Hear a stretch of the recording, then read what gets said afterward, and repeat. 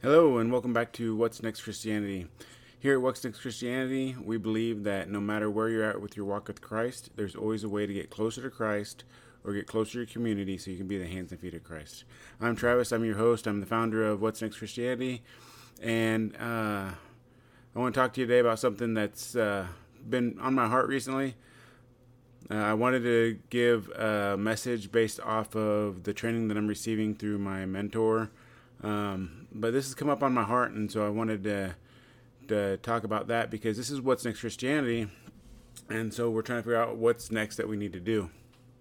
And I've started with this with prayer and all that stuff, and I wanted to be honest and open and everything, but I really started at a place for somebody who's a little bit further along in their journey with Christ. They already know, they know Christ. They have some sort of a relationship with Him, but I want to start back at the very beginning. There are many stages in our walk with Christ, but the beginning stage is probably the most important. When I got saved the first time, there was no expectation of what I was going to receive. There's nothing that was going to prepare me. It wasn't something that built up. It was a sudden change on that one day. Unfortunately, as I went through life, I walked away from God. I let life get me down. I let life distract me. I let life really just, the enemy used it to have me question God. And as I started to question God, I walked away. I went through some pretty dark times. Ended up going through a divorce. Then I've ended up getting remarried.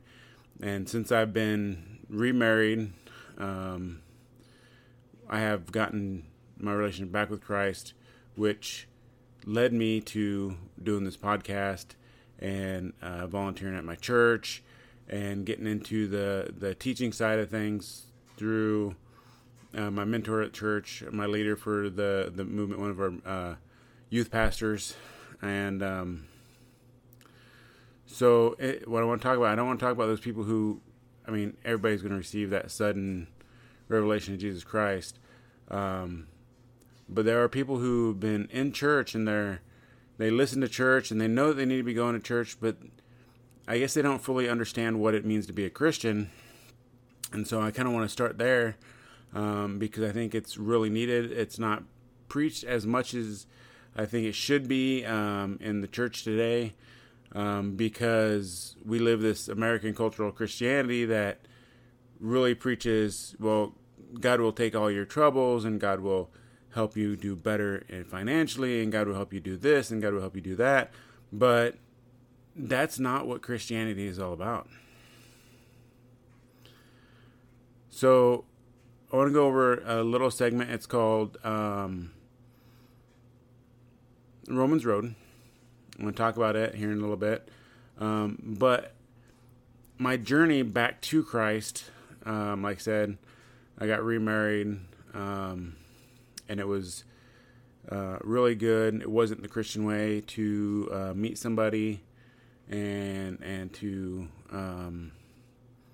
live life. I wasn't living for Christ, but we both had gone to church before. We both had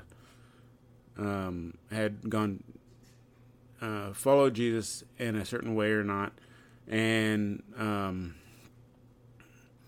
so we decided that we needed to start going to church, and this was in 2018. We started going back to church together. We said it was important for us and for the girls. We weren't married yet, so we started going to a church, and it was going really good. But we were just kind of sitting in church. We were listening to the messages. They were good messages. But were we really Christians? No. I believe we thought we were Christians. And fast forward for about a year, and we moved from Yuma to Tucson, and we started going to a church there. And I was having some difficulties with trust, and I was making my wife my God. And so every little thing, I was really jealous. I wanted her for myself. I had her on a pedestal because she's an amazing woman. And she looked at me one day, and we were sitting in our bedroom, and she goes, I'm not Jesus. You need to figure out who that is. And it hit me. It's like, oh, I really do. And we were going to a church out there. And so I started pursuing Christ a little bit more there. And so it was a slow, progressive weaning back into my relationship with Jesus Christ. And I believe that there's a lot of people who sit in church nowadays and they do what I was doing. And I was hearing the message. I was like, yeah, I believe that, but I wasn't living it in my life. And Christians are meant to be like Christ, which means we need to show and have evidence of a transformation in our lives that is pretty much unexplainable to everyday world, because the Bible says that God uses the foolish things of this world to confound the wise. So things that we normally would expect to happens a different way in the lives of Christians and disciples and believers, because God is amazing and that's the way God works. And so it takes you get to a point in when you're being a weekend warrior Christian like that, you're hearing the message and it's good, but you don't apply it to your life. You don't take notes. You don't go back and re-listen if your church has a media outlet, which most of them do these days. I go back and I listen to the messages nowadays because you get more out of it the more you listen to it. But if you're one of these people and you're like, I go to church, I listen, I'm pretty sure I believe, I'm not sure if Jesus is really active in my life. I don't know if I'm really saved. I make changes in my life to try to be better, but I always fall back into the same stuff. Well, we keep doing the same stuff because we haven't had that true conversion, that true revelation, and it's not an instant thing. I know I'm trying to make it sound like it's an instant thing, but we need to make sure that we're actually following. We're trying to learn. We're trying to be discipled by Christ, by a pastor, by a leader. Small groups are really good, and this is the stuff that we need if we're going into really want to be a Christian, really know what it means to be a follower of Christ. And so we got to have an understanding of what it means to be a Christian and what it means that what Jesus done for us. And I mentioned Romans Road, so we're going to go over that. And Romans Road is just some verses in Romans, book in the New Testament. Paul, as he traveled through Rome and wrote stuff down, and as Romans Road starts off in Romans 3:23, and it says, "For all have sinned and fall short of the glory of God." What does that mean? I mean, it's pretty plain and simple, but understanding all have sinned. Everybody has sinned. The only person who never sinned on this earth was Jesus. So all have sinned, and we fall short of God's glorious standard. God has a standard. Moses received the 10 Commandments, and Jesus combined them down into two: love God and love people. And if you do that fully and correctly, then you're living a pretty righteous life. But outside of Christ, we all fall short of the glory of God. There's nothing we can do in our own strength to be good enough for God. in our own strength. Jesus makes us right before God, makes us have a right standing before God. And Romans Road goes on to Romans 6:23, and it says, "For the wages of sin is death, but the gift of God is eternal life in Jesus Christ our Lord." So the wages of sin is death. So we all have sinned. We can all agree that. We know that we're not good. And then it says, because of that sin, the wages that we have earned is death. And this isn't physical death, because physical death everybody experiences. The Bible only records 2 people who never experienced physical death, Enoch and Elijah. But this is not physical death. This is spiritual death. Spiritual death is eternal separation from God, which is kind of interesting because God is omnipresent, God is omnipowerful, God is everywhere. But when it comes time for Jesus to return and Jesus come back, if we're not in right standing with God, we don't get to feel the presence of God. We don't get to experience it. We'll be separated from Him, and we will be cast down into a lake of fire. And that's pretty heavy. But if you think about it, because the presence of God is so good from what we feel here on earth. And those moments are when we're at church and worship seems like it's like perfectly on spot and everything. You feel like the presence of God through everybody worshiping together. And you feel that. And that's just a small glimpse of what the true presence of God is. But imagine never ever feeling that ever again. That is eternal separation from God. The good thing is that's not what God wanted.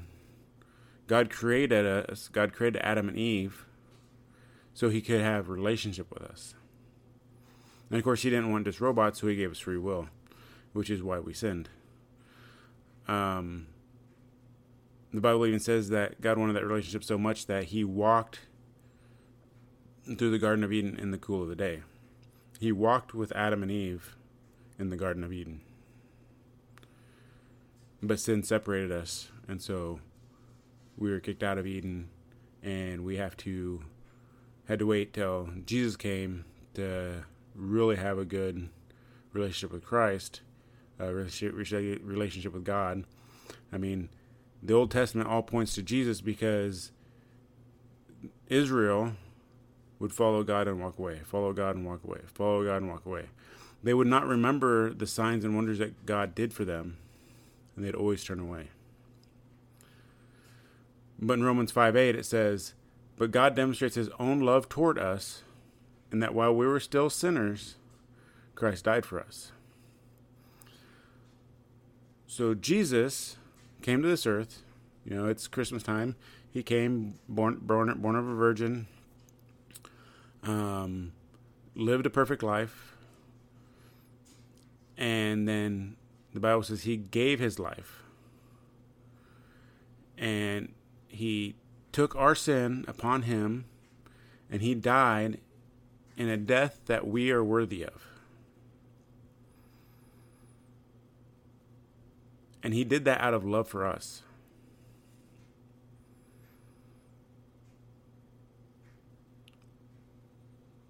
True love is laying down your life for somebody else.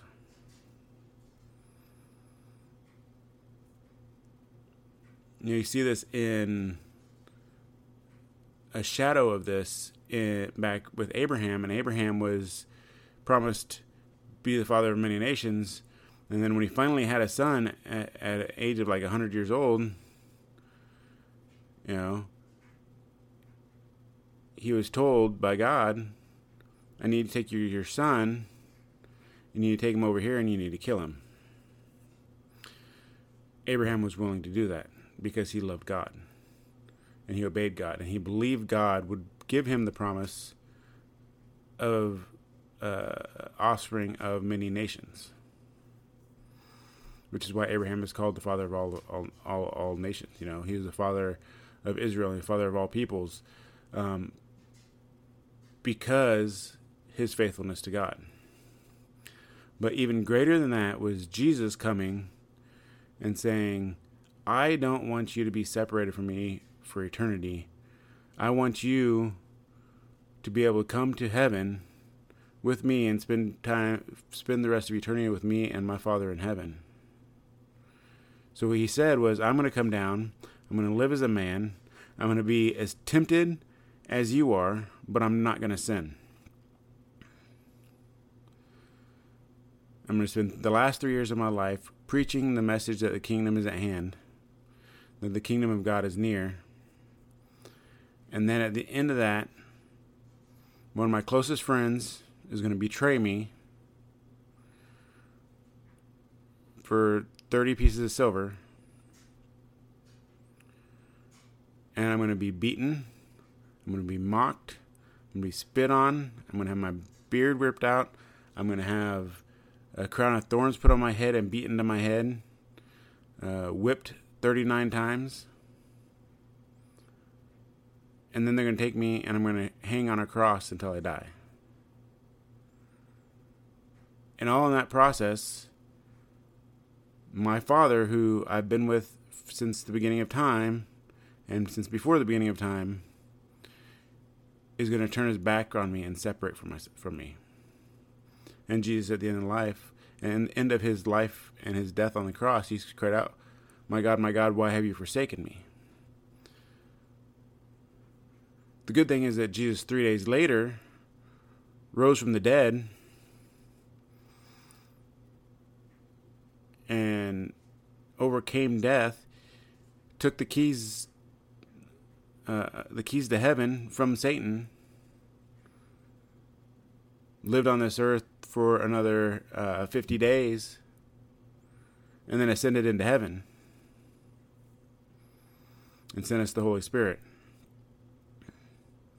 But his love was so great for us that even though we weren't even close to being worthy, the Bible says that our righteousness or our best works are like filthy rags.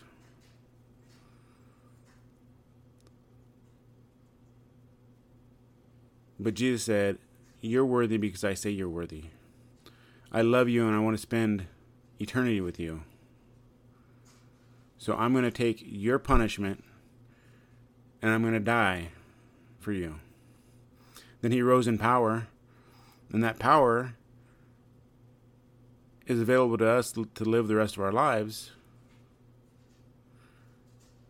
because he loves us. It's a free gift of salvation. In Romans 10:9 and 10 it says that if you confess with your mouth the Lord Jesus and believe in your heart that God has raised him from the dead, you will be saved. For with one heart believes unto righteousness, and with the mouth confession is made unto salvation. I'm not saying you have to do this in church in front of a whole bunch of people, because it's a moment of your heart, right? Your heart believes with all of your being that Jesus Christ is Lord and Savior, that he died for your sins and then rose again on the third day. Your heart believes that, but your mouth has to confess it.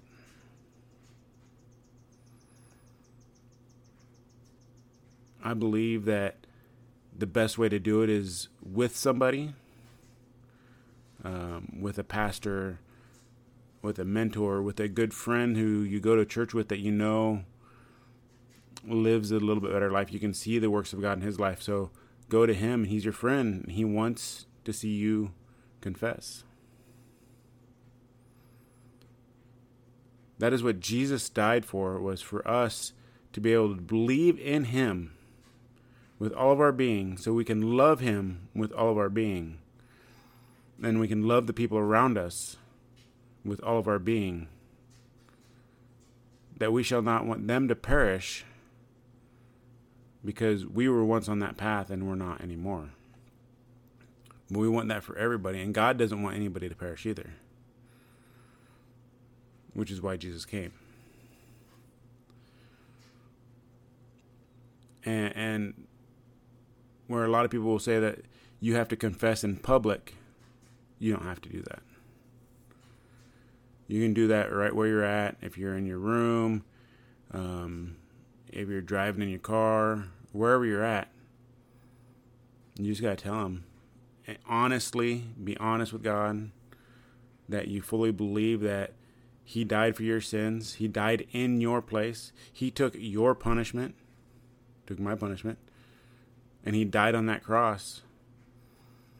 But God raised him from the dead so that way we can live in power with Jesus. It says that once you confess this, that we are seated in heavenly places. Spiritually, we are seated in heavenly places. We have to live out the rest of our lives on this earth, but we are seated in heavenly places with God.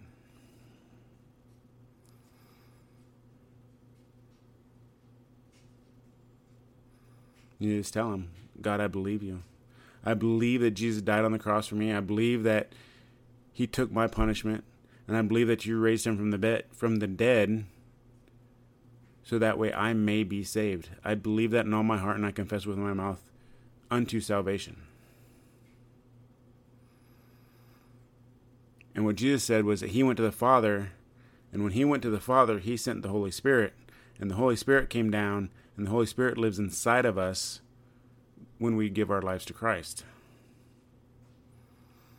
That doesn't mean that we're going to live perfectly from here on out, because we can't, because we're in these earthen vessels, and the flesh fights against us. And the demons fight against us, and Satan's job is to, as John 10:10 says, he comes to steal, kill, and destroy. And he does that not by convincing you that God doesn't exist. He convinces you that God didn't say what he said, and that Jesus didn't fully do what he said. He tries to subvert you, but you need to believe on Jesus Christ fully. And then when you make this confession, it says that you should go and you should be baptized in water baptism. Now, this is more of a public confession. You go to, it doesn't have to be a fully public confession, but you have to have somebody baptize you. So you're you're with somebody else. But churches have baptisms all the time. And you go, you sign up. You may take a class that'll teach you about baptism. But if not, just be baptized. And what it says, you're identifying. It's symbolic, but I believe that there's also a powerful spiritual connotation to it, that when you go down under the water, you die with Christ. And as you come up, you're resurrected with Christ. And that's what it means to be a Christian. And then you go and you look and read the Bible, and you look how Jesus lived, and then you look how Paul lived, and you look how the apostles lived, and you look how the beginning New Testament church lived, and you start to model your life after them, because Paul said, follow me as I follow Christ. And then you have power to overcome temptation. The Bible says that God will not tempt us beyond what we can handle. So we can start seeing that spiritual change in life. We can start seeing exactly the life that God wants for us, and that we'll know the good will of God. And then the best thing is when we do die, our physical death, we don't die the second death, but we ascend into heaven, and we celebrate with Jesus and with God. Every single time somebody gets saved, it says there's a party in heaven. A lot of people preach that it's the angels that celebrate, but no, it's not just the angels. It's the saints who have gone before us. It's the people who have gone before us. It's God himself celebrating your return. And that's what it means to be a Christian. And I hope that this touches your heart. It convicts you, that you can feel the Spirit of God in your life, that you can understand what God did for us. And that's pretty much all I have for you today. This week, I know it's been a while since I put one out, but I'm getting back on the track. God's been doing some pretty amazing things. And I really hope this blesses you. I really hope it touches your heart and touches your spirit. Let me pray for us. Lord Jesus, thank you for this message of what you've done for us. The great exchange, our sin for your righteousness. We thank you so much for that, Lord. And anybody who believes this upon this message, Lord, I pray that they would have the courage to confess with their mouth, and then they'd have even more courage to be able to tell somebody, talk to somebody about it, and to get baptized. We thank you for your wonderful power. It's in Jesus' name I pray. Amen. Thank you all for listening to this podcast. I hope you got something out of it. Hopefully I'll have another one back in a week or two. But other than that, have a blessed day. Have a blessed weekend. Bye. Thanks for tuning in to the What's Next Christian podcast. Please follow, subscribe, leave a rating review. Share it if you find it useful information, something that helped you. Share it to a friend who might need the information. If you didn't find it helpful, don't share it. If you need to reach out to us on social media, Instagram at What's Next Christianity, Facebook What's Next Christianity, YouTube What's Next Christianity, email What's Next Christianity at gmail.com, and probably coming soon, TikTok. But we'll see. Go out, be the hands and feet of Christ, be bold in Christ.